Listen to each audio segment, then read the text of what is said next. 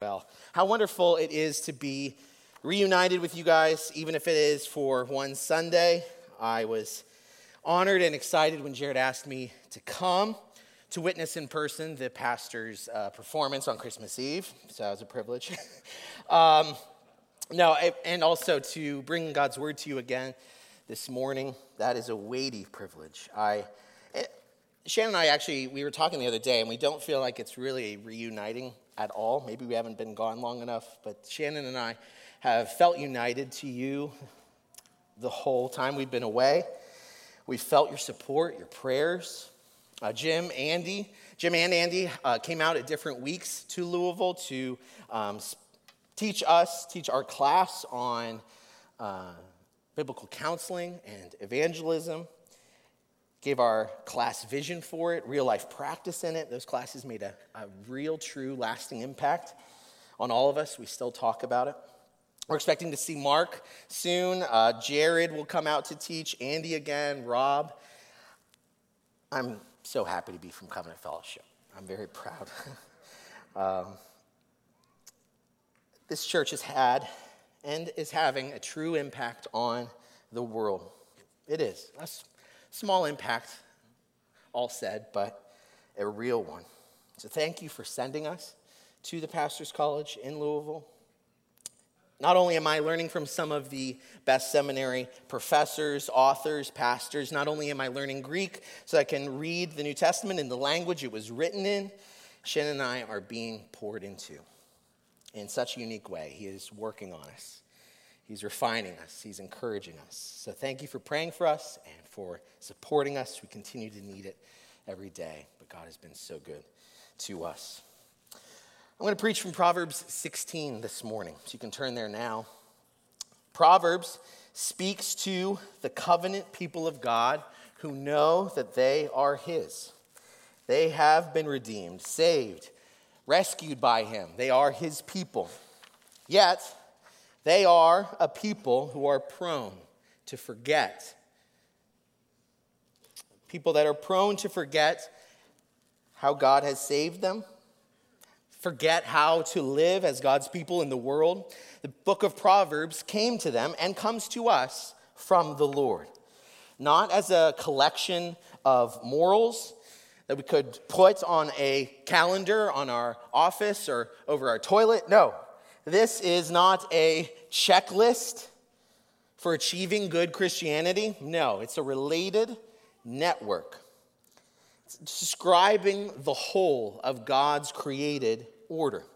It's a net of safety for living for God in the world that He has created for us. Passages and verses in Proverbs, they aren't connected to those around it in the same way as other books, but we are to view them as a whole. With that said, Proverbs 16, 1 through 9 gives us a remarkably unified view of God and of ourselves, specifically our hearts. So let me read verses 1 through 9 of chapter 16. This is God's holy and authoritative word. The plans of the heart belong to man, but the answer of the tongue is from the Lord. All the ways of a man are pure in his own eyes, but the Lord weighs the spirit. Commit your work to the Lord, and your plans will be established. The Lord has made everything for its purpose, even the wicked for the day of trouble. Everyone who is arrogant in heart is an abomination to the Lord. Be assured He will not go unpunished. But by steadfast love and faithfulness, iniquity is atoned for. And by the fear of the Lord, one turns away from evil. When a man's ways please the Lord, He makes even his enemies to be at peace with him. Better is a little with righteousness than great revenues with injustice. The heart of a man plans his way, but the Lord establishes his steps.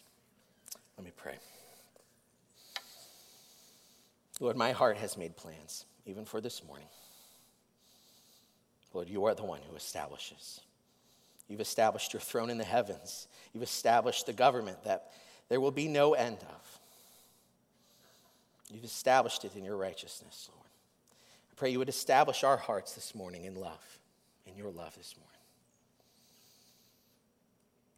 Lord, you desire and delight to use those who are weak, to shame the strong, those who are foolish to shame the wise. Lord, I need you. Every hour I need you. Lord, speak through your word. Speak through me. Let it be not my burden, but your burden, your heart for these dear people that you love. Speak, Lord. We are listening. In Jesus' name, amen. God knows that in the daily grind and in the broad scope of our lives, we are prone to forget his sovereignty and his goodness. To know they both exist. And they are both everlasting. At least we tend to limit them in our minds. Proverbs 16 is here today to remind us that the God who is sovereign over all things fulfills all our desires in him. The God that is sovereign over all things fulfills all our desires in him. We will focus on two major components of this text, and that is the plans of the heart and the purposes of God. So first, the plans of the heart. And when I use the term desires in this message, know that I'm not speaking about the small, like wanting to eat pizza today or wanting the Eagles to win, or I'm also not speaking about the general broad longings for order in society or for world peace or anything like that. This passage is talking about the heart's plans for your life, our desires for the future, the heart's plans for our life. And since this is the day after Christmas, maybe you didn't get exactly what you wanted out of the holiday, or didn't really know what you wanted, but knew that you didn't get it, whatever that was. I want to ask you a question. Do you live with a regular awareness of unmet desires? Do you live with a regular awareness of unmet desires? For your career, for a relationship, for a sense of personal happiness or well-being. Maybe you want to travel, you want to start a business, even simply be healthy. Maybe you want your grown children to prosper in the Lord. In the shadows of a Christmas season where we celebrate hope and joy, maybe you find that even with the gifts you do have, you come up lacking in both. When I think of unmet desires this time of year, the mind quickly goes to George Bailey. George Bailey, the young man who grew up in Bedford Falls, but more than anything, wanted to leave, even as a young boy. He never dreamed of taking over the old building and loan from his father. Instead, he said, I'm shaking the dust off this crummy little town, and I'm going to resist an impression, so you can thank me later. I'm shaking the dust off this crummy little town off my feet, and I'm going to see the world. Italy, Greece, the Parthenon, the Colosseum. Then I'm going to come back here and go to college and see what they know. And then I'm going to build things. I'm going to build airfields. I'm going to build skyscrapers 100 stories high. I'm going to build bridges a mile long. His dream is deferred. And then later, outright denied. He determines after a delay to go away to college. It's his last chance. But if his father's legacy is to be carried on, he has to stay. Circumstances shrink that dream, but it doesn't die. When he gets married, which he resisted because he knew that would keep him tied down to where he was, he still had travel and exploring to look forward to. He says in Ernie's Cab, you know what we're going to do? We're going to shoot the works. A whole week in New York, a whole week in Bermuda, the highest hotels, the oldest champagne, the richest caviar, the hottest music, and the prettiest wife.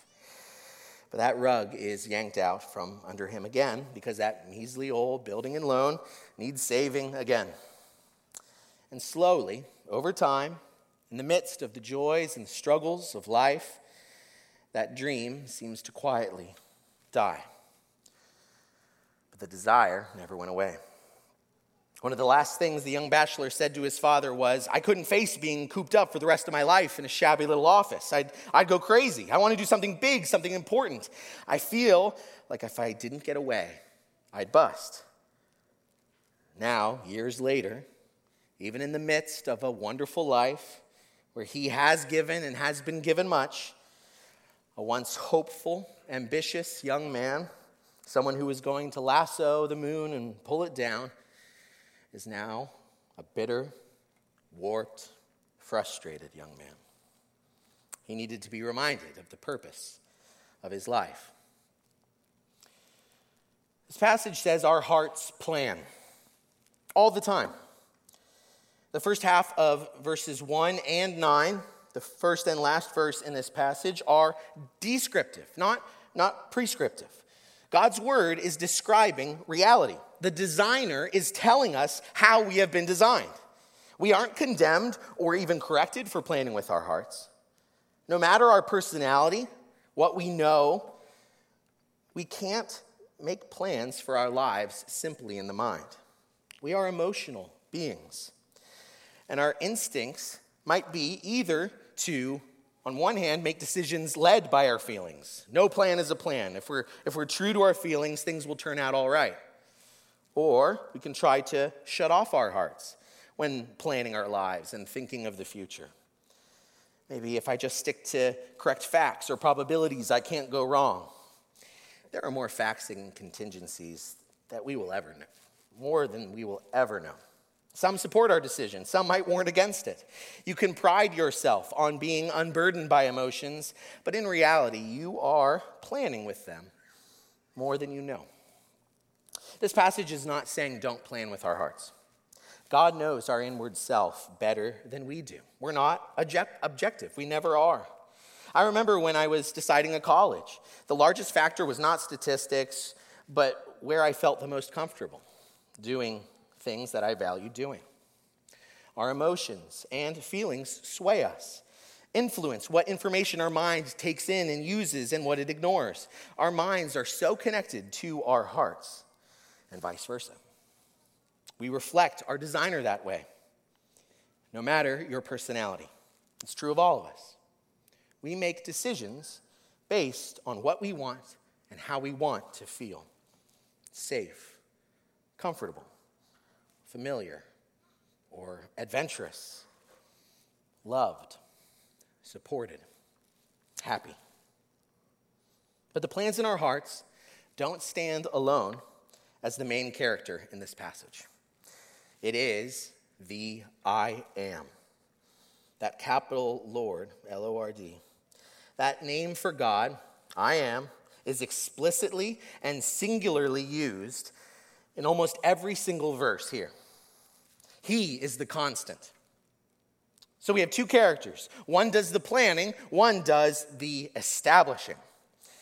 This isn't I think, therefore I am, or I feel, therefore I am. No, we think and feel. But there is an I am that we could never be. Solomon intends here to put humans in our place. The answer to establishing our steps isn't to fully grasp the situation or understand our hearts and desires in order to move forward and achieve what we want. We as humans can never fully understand and grasp how much our hearts factor into our decision-making, our planning, our goals. And we have nothing close to a complete sense on how warped and flawed, how limited, how stained with sin our hearts are. The prophet Jeremiah despairs in verse 9 of chapter 17 and says, "The heart is deceitful above all things and desperately sick. Who can understand it?" Then the answer of the Lord in the next verse. "I, the Lord, search the heart and test the mind and give every man according to his ways, according to the fruit of his deeds." There's a warning here and in Proverbs as a whole. We must understand the place of our hearts and the place of God. Otherwise, we will move quickly and err often. This book says a few chapters later, desire without knowledge is not good. and whoever makes haste with his feet misses his way. We are called to slow down and seek knowledge, not just from within, not from our mind, but from others, especially God's word and God's spirit, from the source of all knowledge, himself. It seems simple enough, but what keeps us from doing that? We want to do the planning and the establishing. That's what we want. My inward self is proud and it's vain. Verse 2, the heart is self-validating.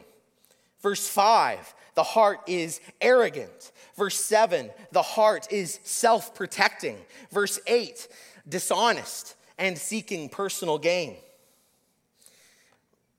And we have plenty of messages to reinforce that. We're indoctrinated with the Disney message, a dream is a wish your heart makes.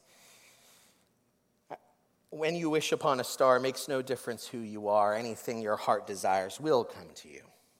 If your heart is in your dream, no request is too extreme when you wish upon a star, as dreamers do. Fate is kind. She brings to those who love. She brings the sweet fulfillment of their secret longing. These songs are nearly 100 years old. This has been around a while. In fact, this message has been around since the Garden of Eden. But lest I unfairly focus on Disney, Braveheart says, your heart is free. Have the courage to follow it. In The Sandlot, follow your heart, kid, and you can't go wrong. And listen to this poetry. Always follow your heart, even though it's always on the left, it's always right. That was The Notebook. I Googled that. I didn't watch that.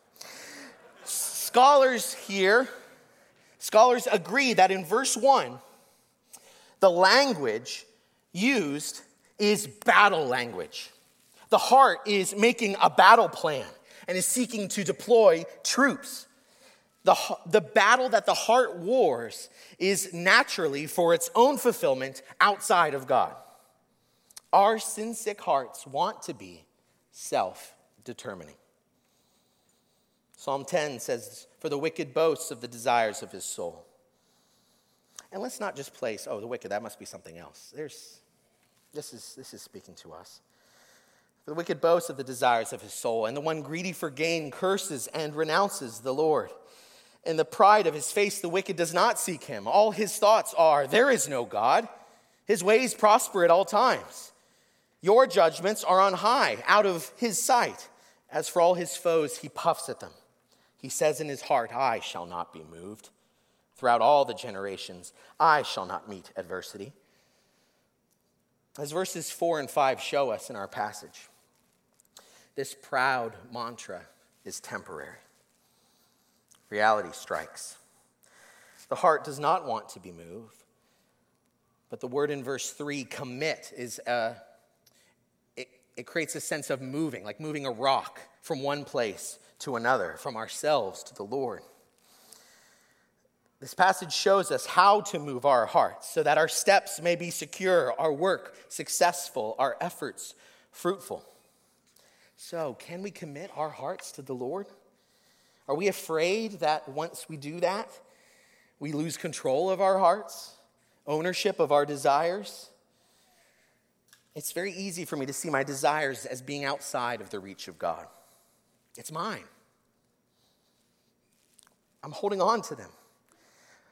But it's out of his reach until I bring it to him, as if he's waiting for me to confess them, to consecrate them. But I'm too comfortable with them. I'm afraid of the things I want not happening. But the God who gave us Proverbs wants to reassure you this morning. Noting verse 3, Derek Kidner simply restates our passage. He says, our activities and plans, the thoughts of our hearts will be no less our own for being his, only less burdensome and better made. How is it better made? Well, the greatest comfort in this passage is number 2, the purposes of God. Look at verse 4. The Lord has made everything for its purpose. That includes our hearts. He is sovereign, even over our desires. When God wants to move us, he usually does it in one of two ways.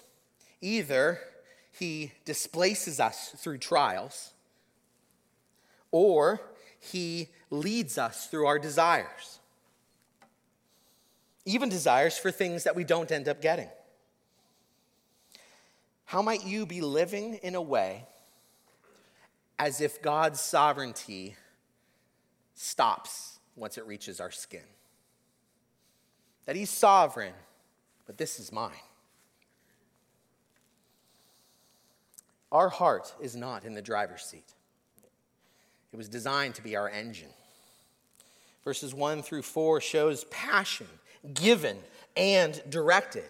Church, our hearts have an authority. We cannot self-determine the purposes of our own hearts. The one who designed our hearts has that authority. When I say the word authority, how does that make you feel? It's contrary to what we want. If you recoiled or winced, think about how you view God.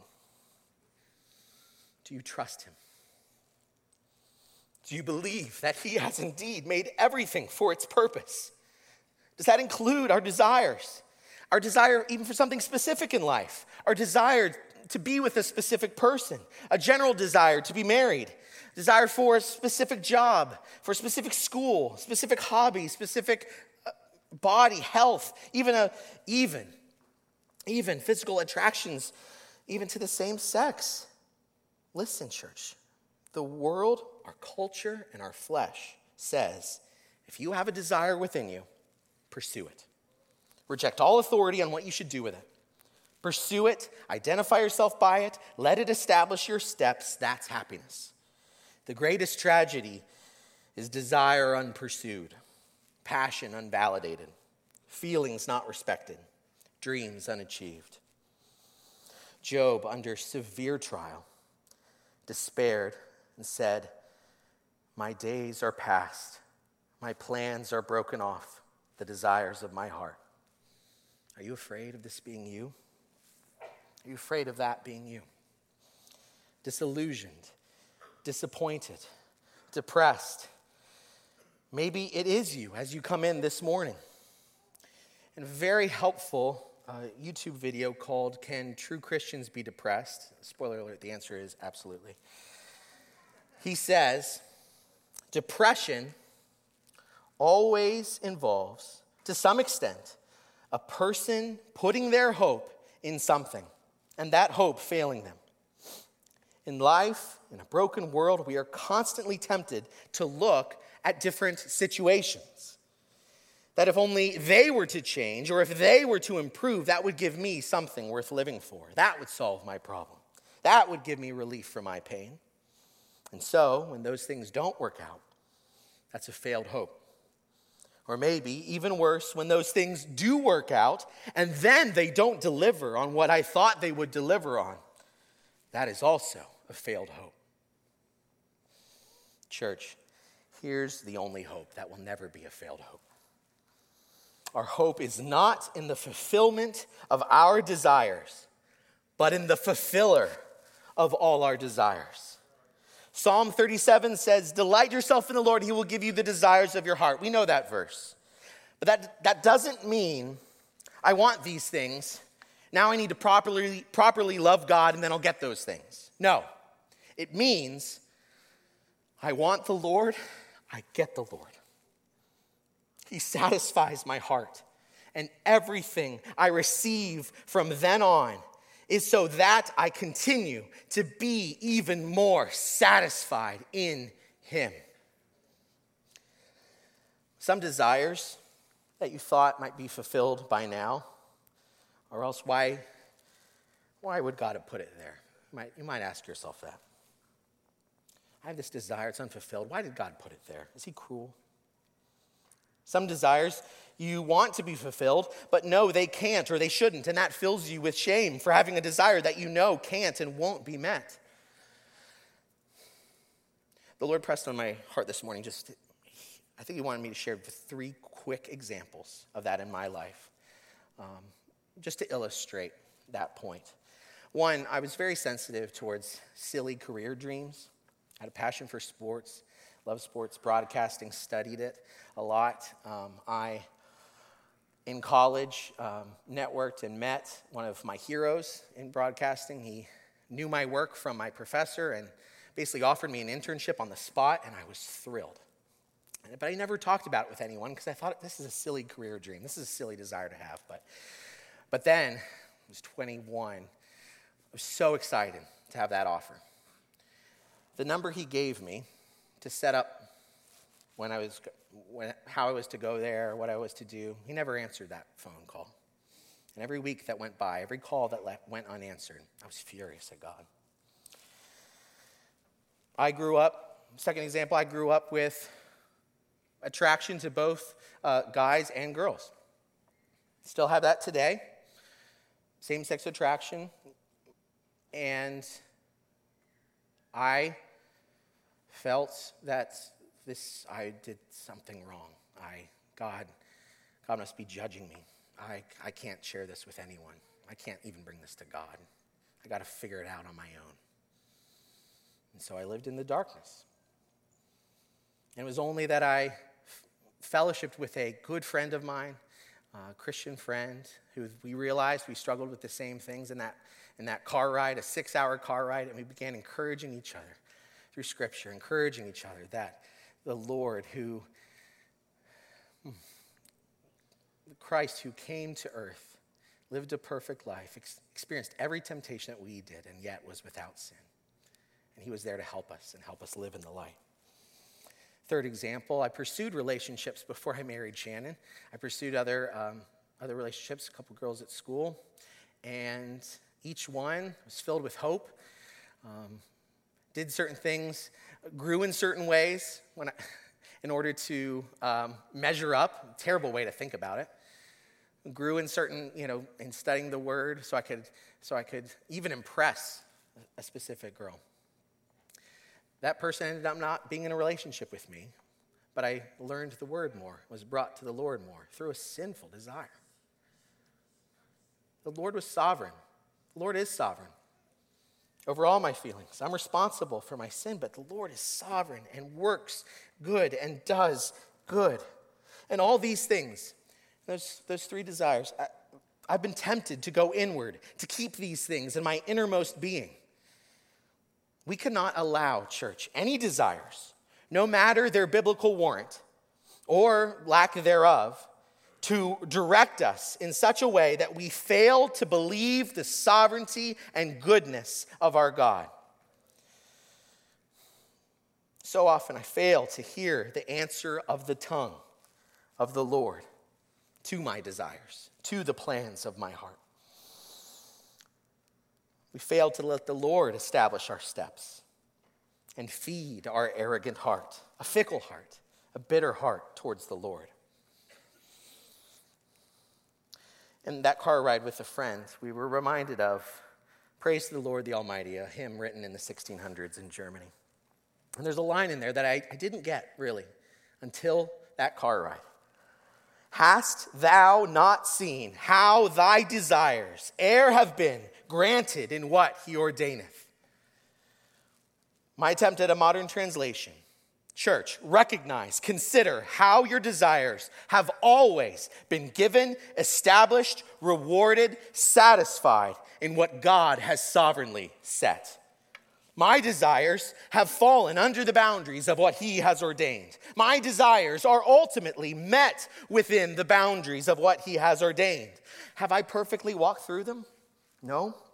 Not even my righteous desires, like my desire to love and serve my wife, my desire to be a shepherd of this church or of a church, my desire to bring the word to you today from the pulpit. None of those are pure. I sin. I want to make it about me. Church, desires can change. The object of desires can change. The plans of the heart can shift focus. But his purposes don't change.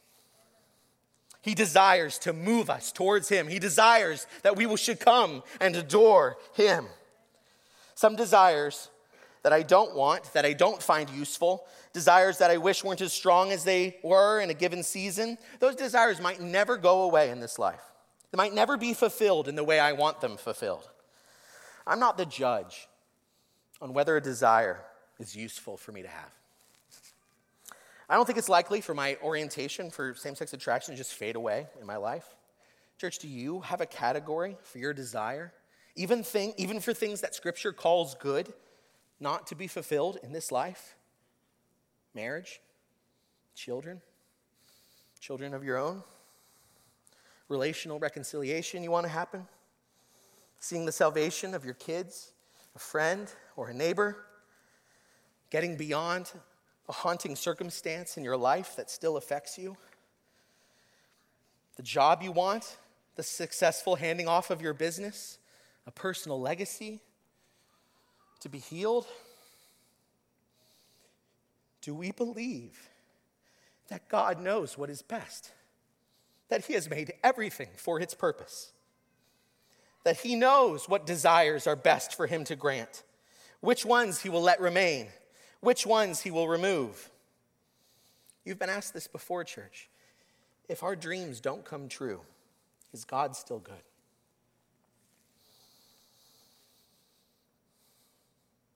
We must look at verse 6. The steadfast, committed, determined love and faithfulness here is speaking to human situations. It speaks of the importance of love and care for others, something that comes from a proper fear of the Lord. They are the fruits of obedience. Love is not a pursuit of personal fulfillment, but a desire to lay down your life for another. That's how the Bible defines love. Solomon says here, those who are able to hold these things together, who fear the Lord, who practice steadfast love and faithfulness to others, are a living sacrifice. Their sin is covered over by a gracious God. This love has an object, and it's not ourselves, God and our neighbor. John 13, Christ tells his disciples, a new commandment I give to you, that you love one another. Just as I have loved you, you are to love one another. This is the purpose of our heart in God's sight. By this, all people will know that you are my disciples if you have love for one another. And you might be thinking, I know that, but I found that extremely difficult. Impossible even. I would agree. That's been true with me. But we know that God doesn't leave us there to complete verse 6 in and of ourselves. We cannot. But love, with a capital L, was provided. Faithfulness and truth was made manifest to us. The Lord, who we should properly fear, came to us in love. Our hearts did not plan Christ. Our hearts did not call him. Instead, the heart of God beat inside an infant's chest. The Son of God, who had earthly desires and a human heart, was tempted in every way as we were, yet without sin. The only wise God, the one who fulfilled the book of Proverbs, the only wise God, died the death of fools.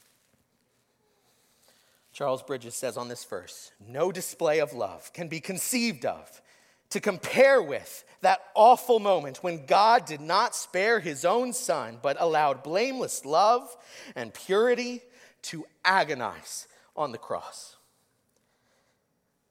Yet was this wonderful display of love no less a wonderful display of faithfulness. Love engages.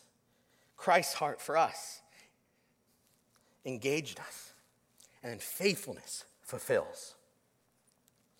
The ransom is provided by love and accepted by faithfulness. Both sat together in the eternal council in the Trinity, and both entered the world together in Jesus Christ. Love engages, faithfulness fulfills.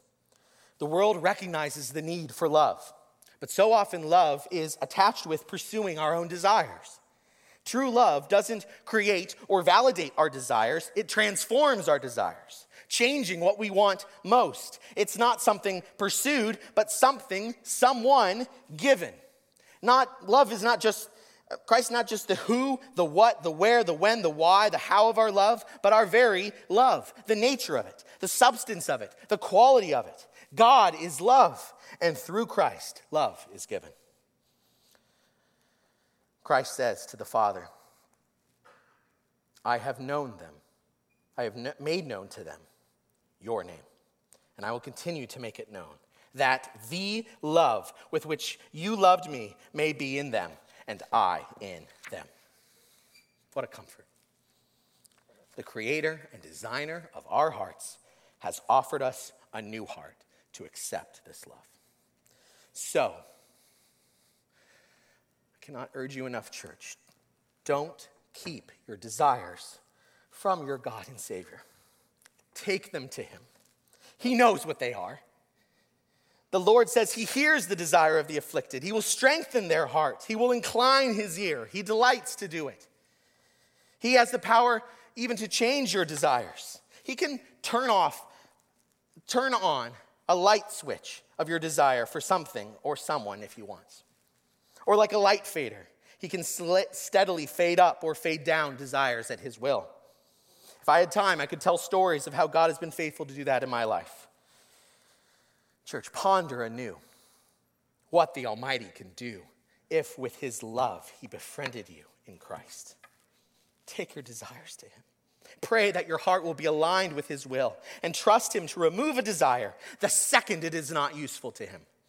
He will be faithful to do that. The Lord does not tempt us, nor is he responsible when we sin with our desires against him. When sinful desire conceives and leads us into sin, when we act upon it, we must confess it to God and ask his forgiveness. But with that said, every desire serves its purpose in his sovereignty. And I'll close with this. Know that there is no use identifying yourself by any desire or clinging to anything but the sacrificial love given you in Christ. Desire itself is temporary. Our identities in Christ are eternal.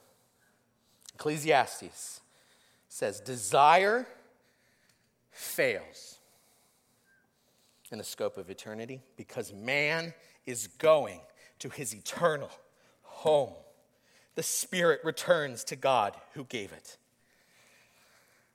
Church, our hearts have a destination. They will be settled and fully satisfied, united with the sovereign King of our hearts, the eternal lover of our souls. So, as our hearts continue to plan our way, let us rejoice in receiving the answer of the tongue in the word of God made manifest, given for us. Amen. It's so good to be with you.